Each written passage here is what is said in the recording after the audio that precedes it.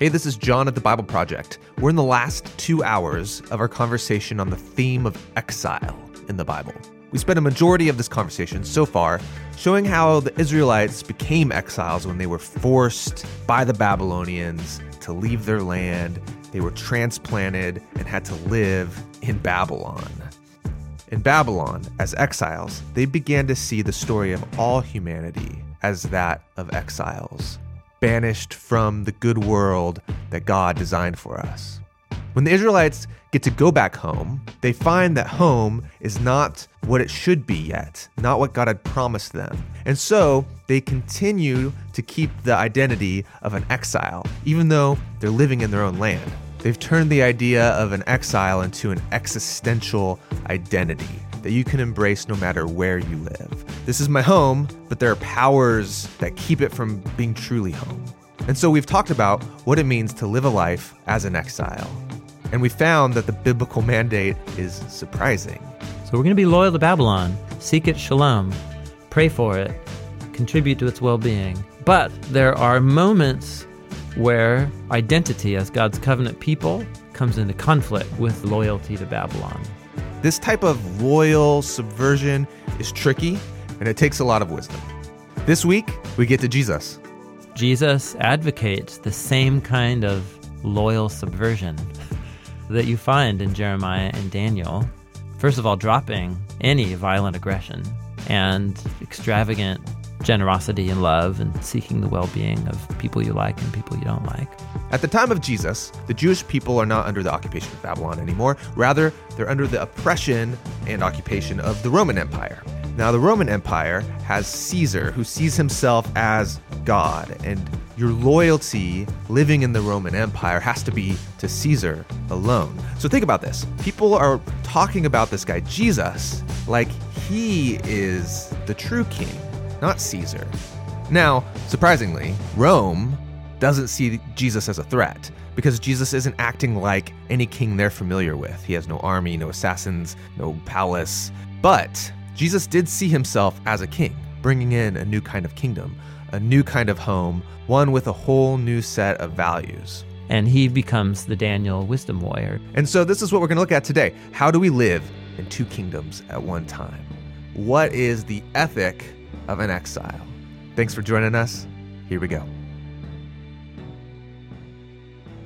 Think of what Jesus is doing as he goes around Galilee, up in his own home region first for a couple years, announcing that God's kingdom has arrived here.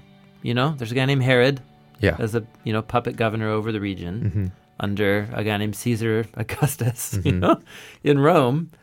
So, and they use the king language to describe themselves. Right. And Jesus is going around saying, there's another kingdom coming. Yeah, the divine kingdom is here. And Jesus' movement emerges out of that return from exile movement that the Baptists started down by the river, John the Baptist. So Jesus' movement is a part of John's let's return from exile back into the land movement. Jesus advocates the same kind of loyal subversion that you find in Jeremiah and Daniel. First of all, dropping any violent aggression towards the Roman occupiers and extravagant generosity and love and seeking the well-being of people you like and people you don't like. But then there's that famous story where he goes to Jerusalem acting like a king. Yeah. And everybody expects him to throw down. And so remember that story where he's tested and they bring him the coin? Yeah. Right?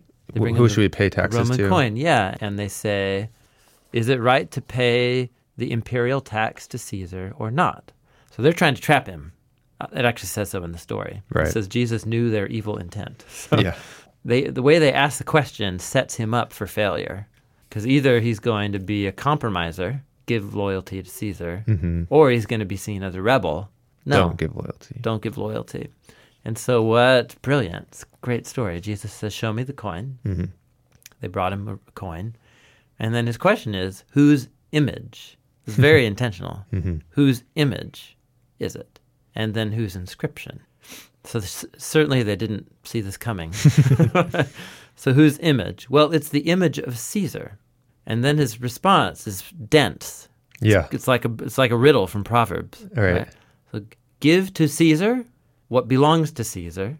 Give to God what belongs to God. Brilliant. And nobody knows what to say. It was like, okay, all right. So they're trying to paint him in the categories of either you're going to be fully defined by Roman identity, and give in, pay the tax. Full loyalty. Or full subversion. And so his way of saying is give to Caesar what is Caesar's. Well, what is Caesar's? What is Caesar's is whatever reflects the image of Caesar. Right? I mean, he uses this word image. Yeah. So give to Caesar what reflects the image of Caesar. Well, is he also saying like this whole economy, all these coins, it's all because of Caesar? Yes. So like that's his deal. It's his deal. That's right. Yeah, okay. So give to Caesar. So if he wants it, give it to him. That's right. But then the opposite of that, or the complementary of that is, and give to God what is God's. Which then, that's the riddle. Right. Because then it forces you to say, well, what is God's? Yeah, what is God's image on? That's right. What is God's image? That's exactly it. Yeah. Sure. What is God's image? And then, I mean, they're all Jews. They all grew up on the Bible. Yeah. They've read Genesis 1 and 2. So give the image of Caesar back to Caesar, this whole system and everything that coin represents, which is propaganda. Coins were the mass media of the ancient world. All right. And everything those symbols represent. Yeah. And the inscription that he mentions, would have been like Caesar Augustus, son of the divine, this kind of thing. Give the piece of metal and the economic system it represents, but give to God what is God's, which is what? Your whole being. Your whole being is an image of God. And so on a scale, which one of those is actually the more valuable thing or the more radical call? So give your whole life and allegiance. This is what you see Daniel doing, right? He'll give to Caesar, I'll dress like a Babylonian. I'll take a Babylonian name. But you ask me... I'll use your coins. I'll give you the tax you want. That's right. Yeah, but the moment that you think I'm going to define my identity and my ultimate values by the empire, I can't do that. That's God's, because I'm an image of God. And so that's the ethic of That's exile. the wisdom warrior. Jesus he's carrying on the wisdom warrior ethic. So good. And that's exactly the paradox that you see running right up to the trial of Jesus. He's a king. Yeah. He's accused of. Right. And then Pilate's like, well, are you a king? He's like, well, yeah. Sure. You say so. And then Pilate's like, okay, so where's your assassins? Where's your... Yeah. Right? So where's the real threat here? Exactly. It's exactly. And he's like, well, there's no... Yeah. I'm not like coming with swords. Yeah. And then Pilate's like, well, this guy's innocent. Yeah. It's the paradox that Daniel presents to Babylon is what the paradox Jesus presents to the Jerusalem authorities, which he, in not very subtle terms, was trying to say that they were the Babylon at the moment. When the high priest of Jerusalem tells Jesus, tell us if you are the Messiah, the Son of God, and when Jesus answers, this is in Matthew 26, from this moment on, he quotes from the book of Daniel, you'll see the Son of Man sitting at the right hand of the power and coming on the clouds of heaven. So he's quoting an image from the book of Daniel about how God's people are trampled on by Babylon, the beast. And yet God will vindicate his people, his trampled people, before the beast. Which he calls the Son of Man in Daniel. Which is from Daniel chapter 7. The point is that he uses an image from the Old Testament of a persecuted person who embodies the people of Israel before Babylon. And he puts himself in the place of Israel, and he's painting the high priest of Jerusalem as Babylon, as the persecuting beast of him. Babylon. Oh, wow. So right there, Jesus is saying he's in Jerusalem. He's in the holy city, and he's painting this picture Babylon. where this is exile. This Jerusalem has become Babylon. And he becomes the Daniel wisdom warrior who will give up his life bearing witness to the kingdom of God. And if that means you want to kill me, go right ahead. That's fine. And that's what he allows Babylon to do to him. And so once again, when you see Peter talking about Rome and talking to Christians living in Asia Minor, advocating the same type of ethic Yeah. as Daniel and Jesus. This way of living, it seems like it's the way that Christians are supposed to see themselves in relationship to the cultures around them, Yeah. which is always going to be this give and take. It's the exilic peace ethic.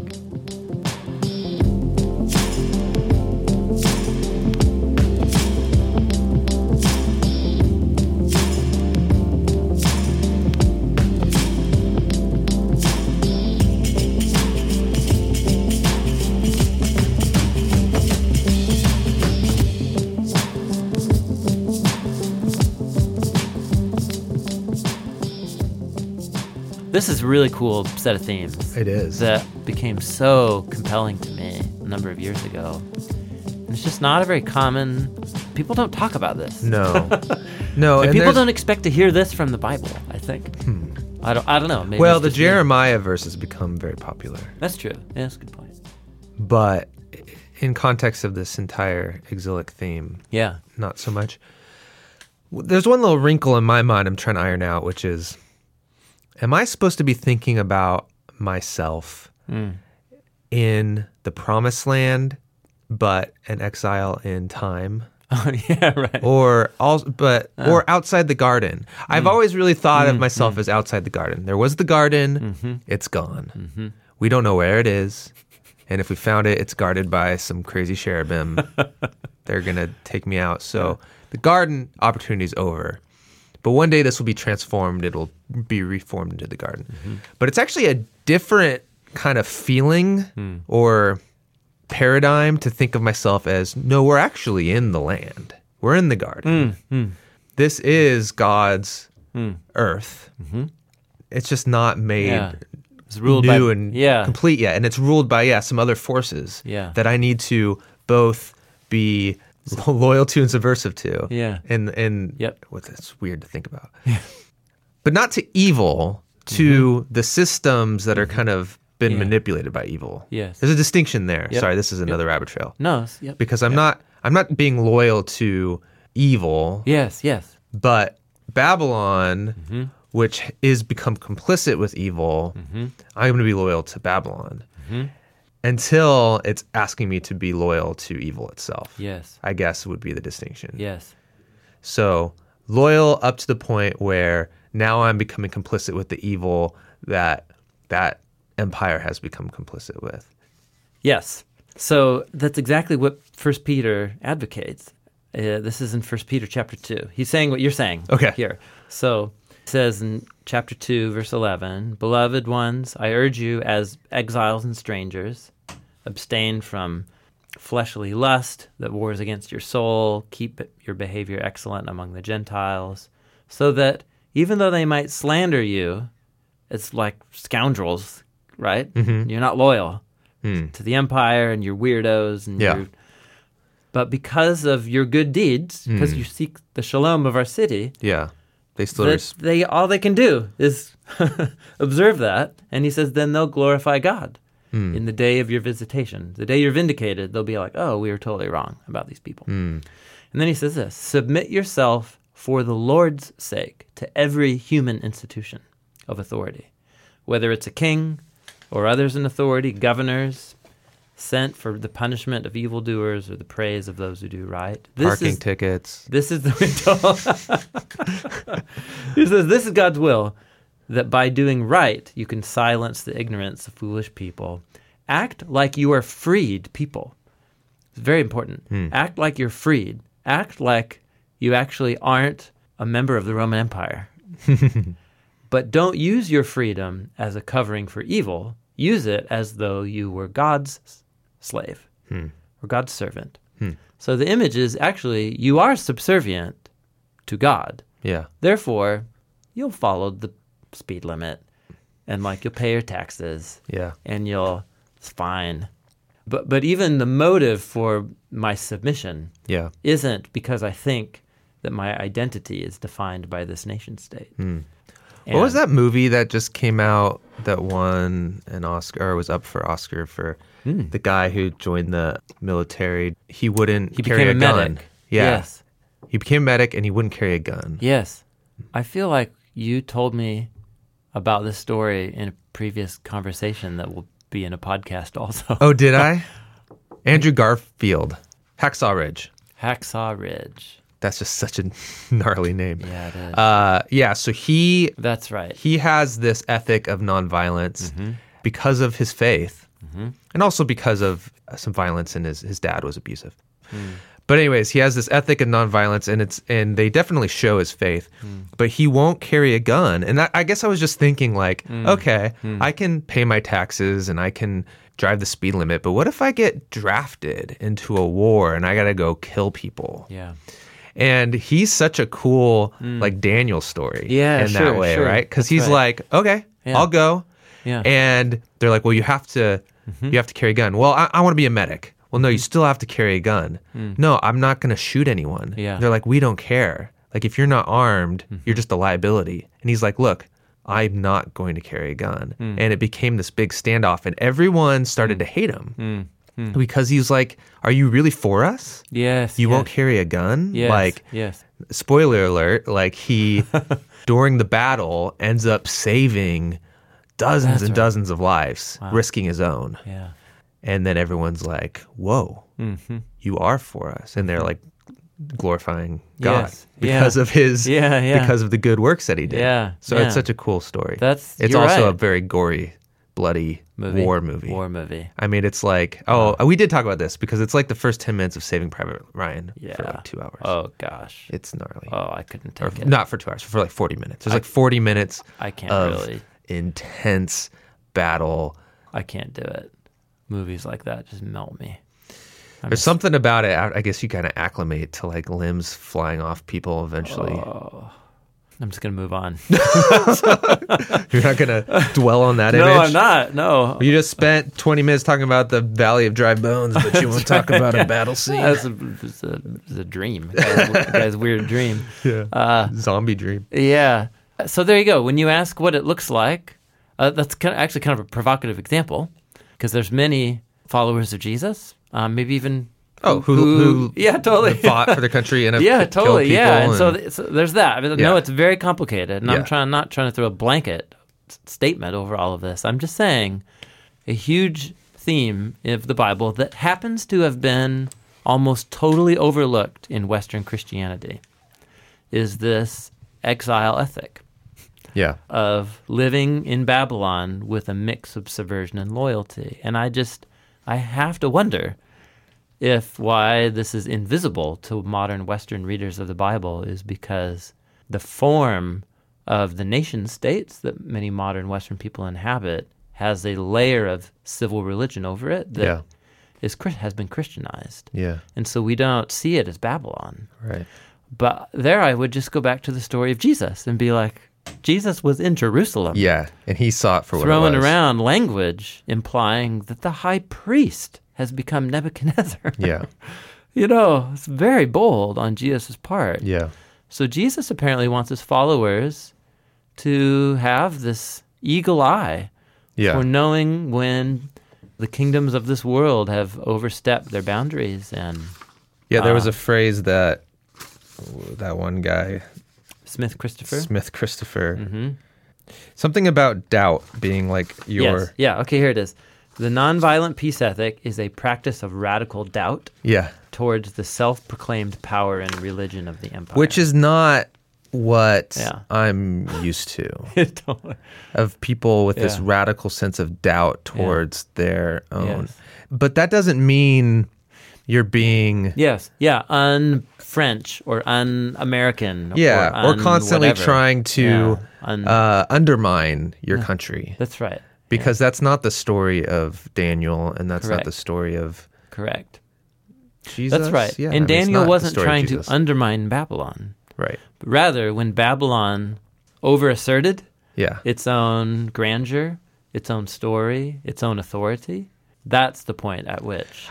I think what I like about that phrase of the radical doubt is like your default mode should be that if you're feeling comfortable, you should worry about that a little bit. Yes. Like that should just set an alarm bell. Like, why am I feeling that comfortable with my own identity as an American or as a Portlander? Yeah. Like that should trigger something of like, You should start doubting that. Yeah. But not fighting against, Yeah. or trying to undermine. Yeah, and it's tricky. I mean, sorry, we're talking about America a lot in this episode, but it's because it's where we live. Yeah.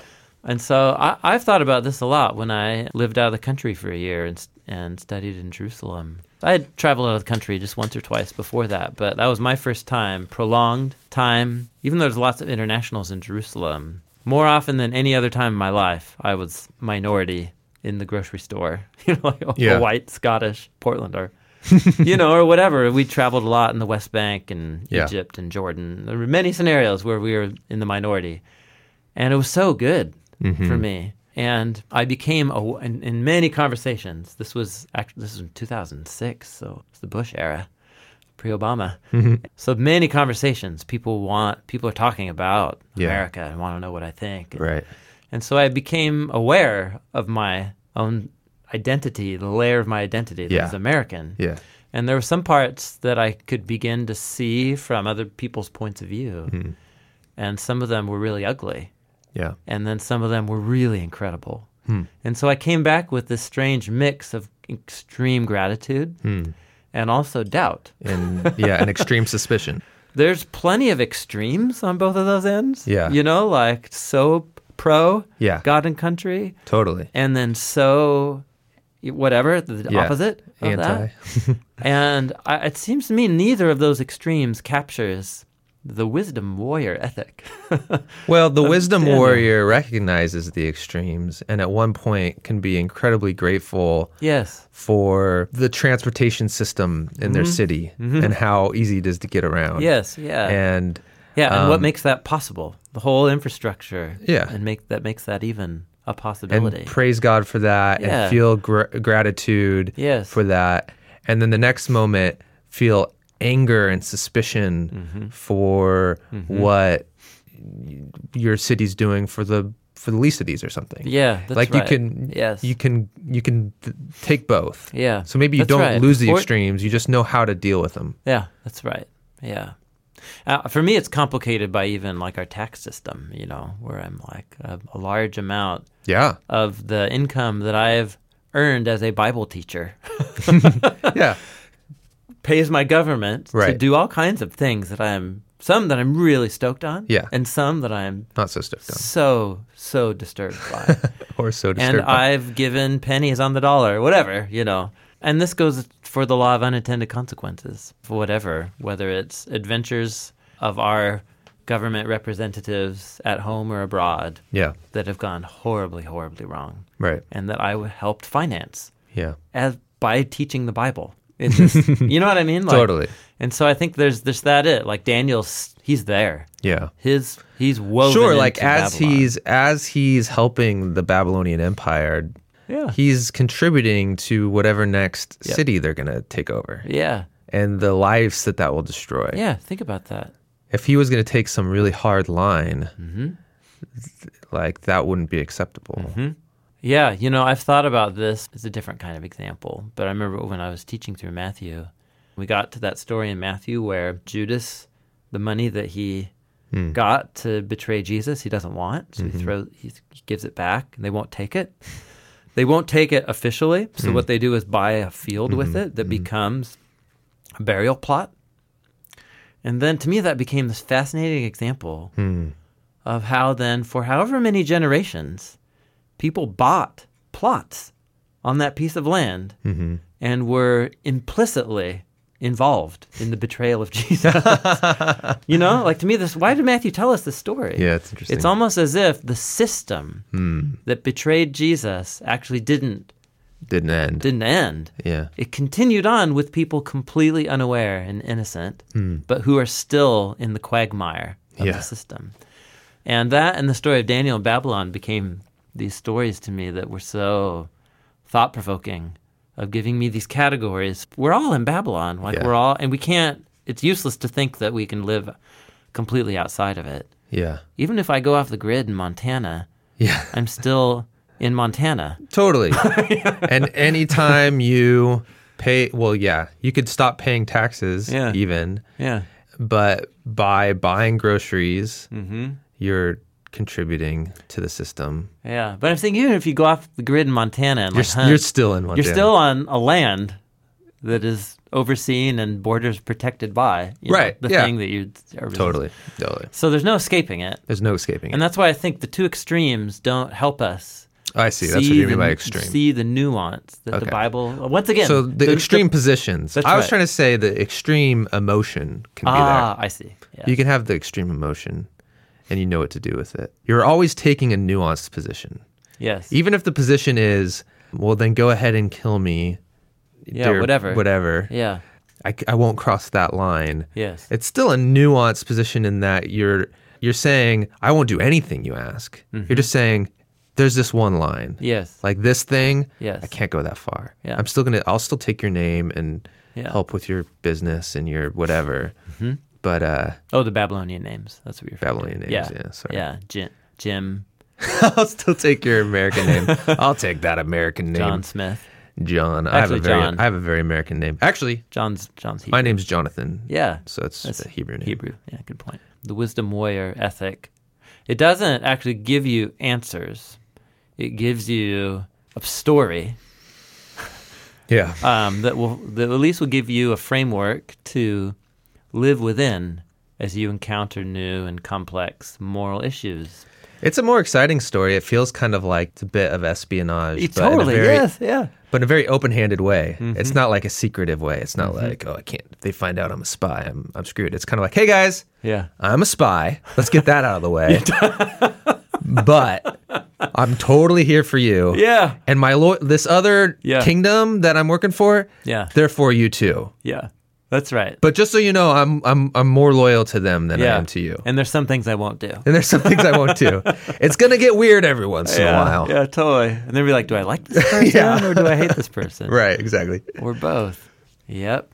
That's exactly it. That's right. I mean, right through into the early Christian centuries, you have women and children being thrown to lions, right? In Roman gladiator games. I can't imagine, man.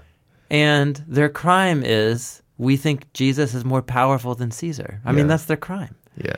And so, since I don't know, the Germanic tribes that are trying to tear down Rome, since that's their line too, we don't give loyalty to Caesar, and we kill them. So I guess that's what we have to do to these weird Christians. And I guess that still happens to religious minorities in certain parts of the world. And it's not so much my king is better than your king. It's more like my ideology is more powerful than your ideology. True. That's right. Yes. So we're going to kill you. Yes, that's right. Yes. I think, religious or political ideologies aren't always married to an actual state structure. Sometimes they are. Sometimes they are. But sometimes. Yeah. And then sometimes in some parts of the world, it can mean death. In other parts of the world, it just means you're made fun of, you lose some freedoms. Yeah.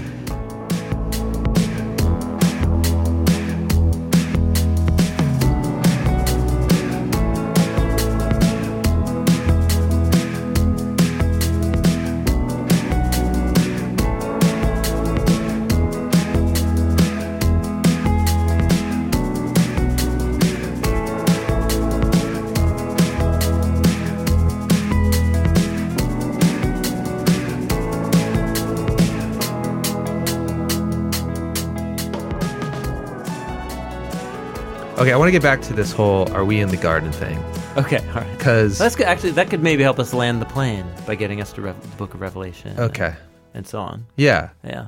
Because I've always had this paradigm of I'm outside the garden, I'm waiting for the garden to re-garden.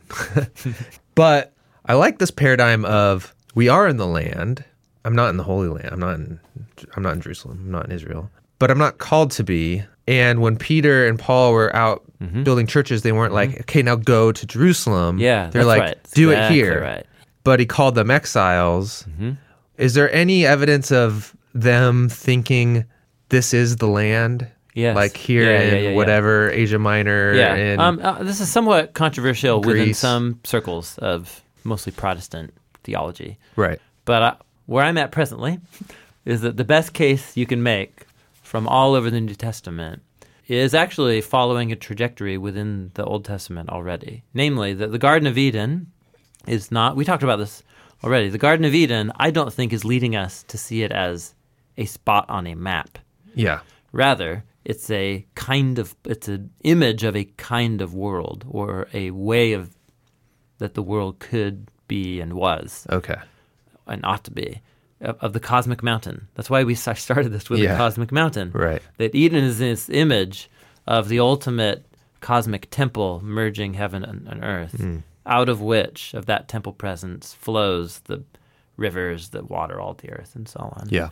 Which is why Ezekiel, when he sees the return from exile from Babylon, he sees it as a return to Eden, a new creation of humans, and then his second to last vision is of the new Jerusalem standing on a high mountain with a huge city and temple with rivers flowing out of it.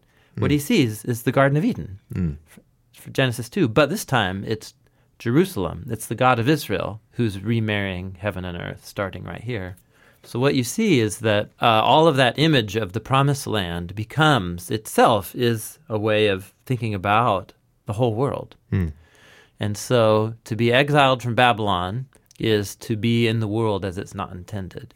To come back from exile in Babylon only to find out the promised land is still Babylon-like. And then the early Christians, for them, it's very important that the Jesus movement started out of that place, started out of Jerusalem. That's important in the book of Acts. From Jerusalem goes out.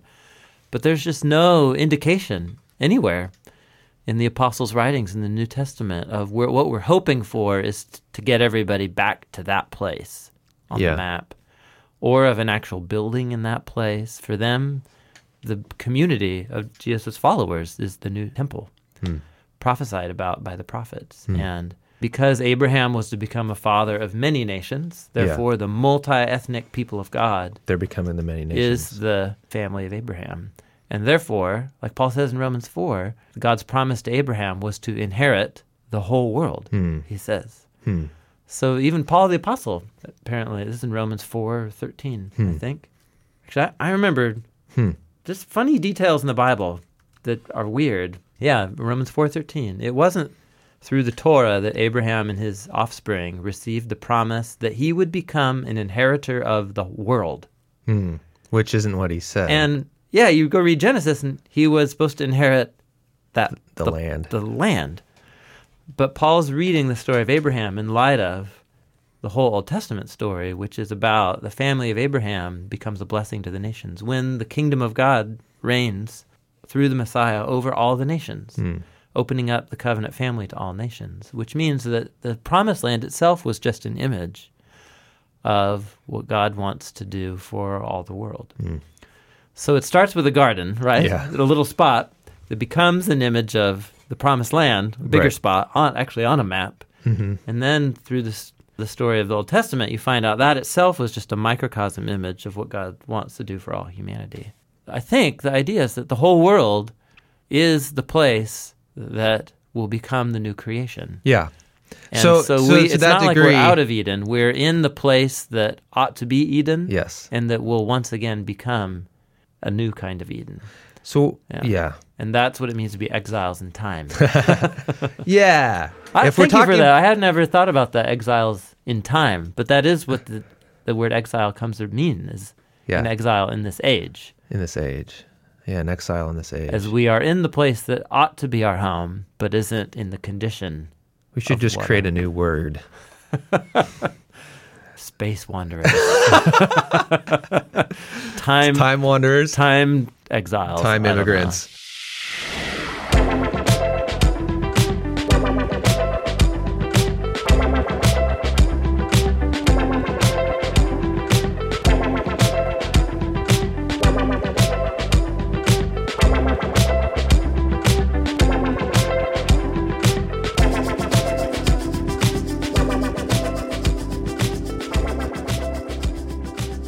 Yeah, so this is where it's complicated. If the Garden of Eden is not specifically about a place, but about a quality, right? Yes. It's not a place on a map as much of it's a kind of existence. Yes, a kind of existence. Which is complete. It is in cooperation with God. It's where justice and peace rule. God's will and human's will Totally. It's a sense where like I'm at home and I'm at home. Yes. Right? Yeah, that's right. Versus Yeah. banishment then is, well, I'm at home, but I'm no longer at home. Mm-hmm. And then exile is, well, I'm not home anymore. Yeah, that's I've right. been kicked out of my home and I'm not home. Yeah. But then you get this exiled people who come back home and they say, cool, we're back home. But it doesn't feel like home yet. So Yeah. we're still exiles. Yeah. We'll still take that name of exile or that identity, which is now the identity you can then put on Adam and Eve as soon as they're banished, because they are, well, yeah, they're exiles from the garden. But I guess what I'm trying to imagine is like, I'm at home. I'm not an exile in that like, this is where I'm from. Like I'm from this corner of the world. I'm from the Northwest. I consider this home, but I'm not at home. I'm not trying to get back to Chicago or something. Right. Like, Yeah. We you need know. to be able to write all those sentences with a lowercase h home Yeah, lowercase h. and an uppercase h home. Right. Uppercase h home would be like the redeemed new creation, Yeah. of which Eden is in itself an image. Right. Yeah, and then lowercase home, which is whatever. Yeah. I'm lowercase home, but I'm Yeah. not uppercase home. I think this is what the author of the Hebrews is getting at in his description of Abraham. This is his summary of the whole Abraham story in Hebrews 11. He says, by faith, Abraham was called to go to a place he would later receive as his inheritance. He obeyed and went, even though he didn't know where he was going. By faith, he made his home in the promised land, but like a stranger in a foreign country. Yeah. He lived in tents, like Isaac and Jacob did, who were also heirs of the same promise with him. He was looking forward to the city with foundations whose architect and builder is God. Yeah, that could totally apply. Yes, and To- the author of Hebrews, he's tracking with all of this imagery in the Old Testament here, where he's saying he takes all this exile, and exile becomes an image, and he now, Yeah. right? He's seeing the Abraham I've made story. my home here, even though I am still, it feels like I'm a foreigner. Yes. Even though this is my it's home. my home. Yeah, and I believe that. But I'm waiting for Yes. a city that's going to be built, Yeah.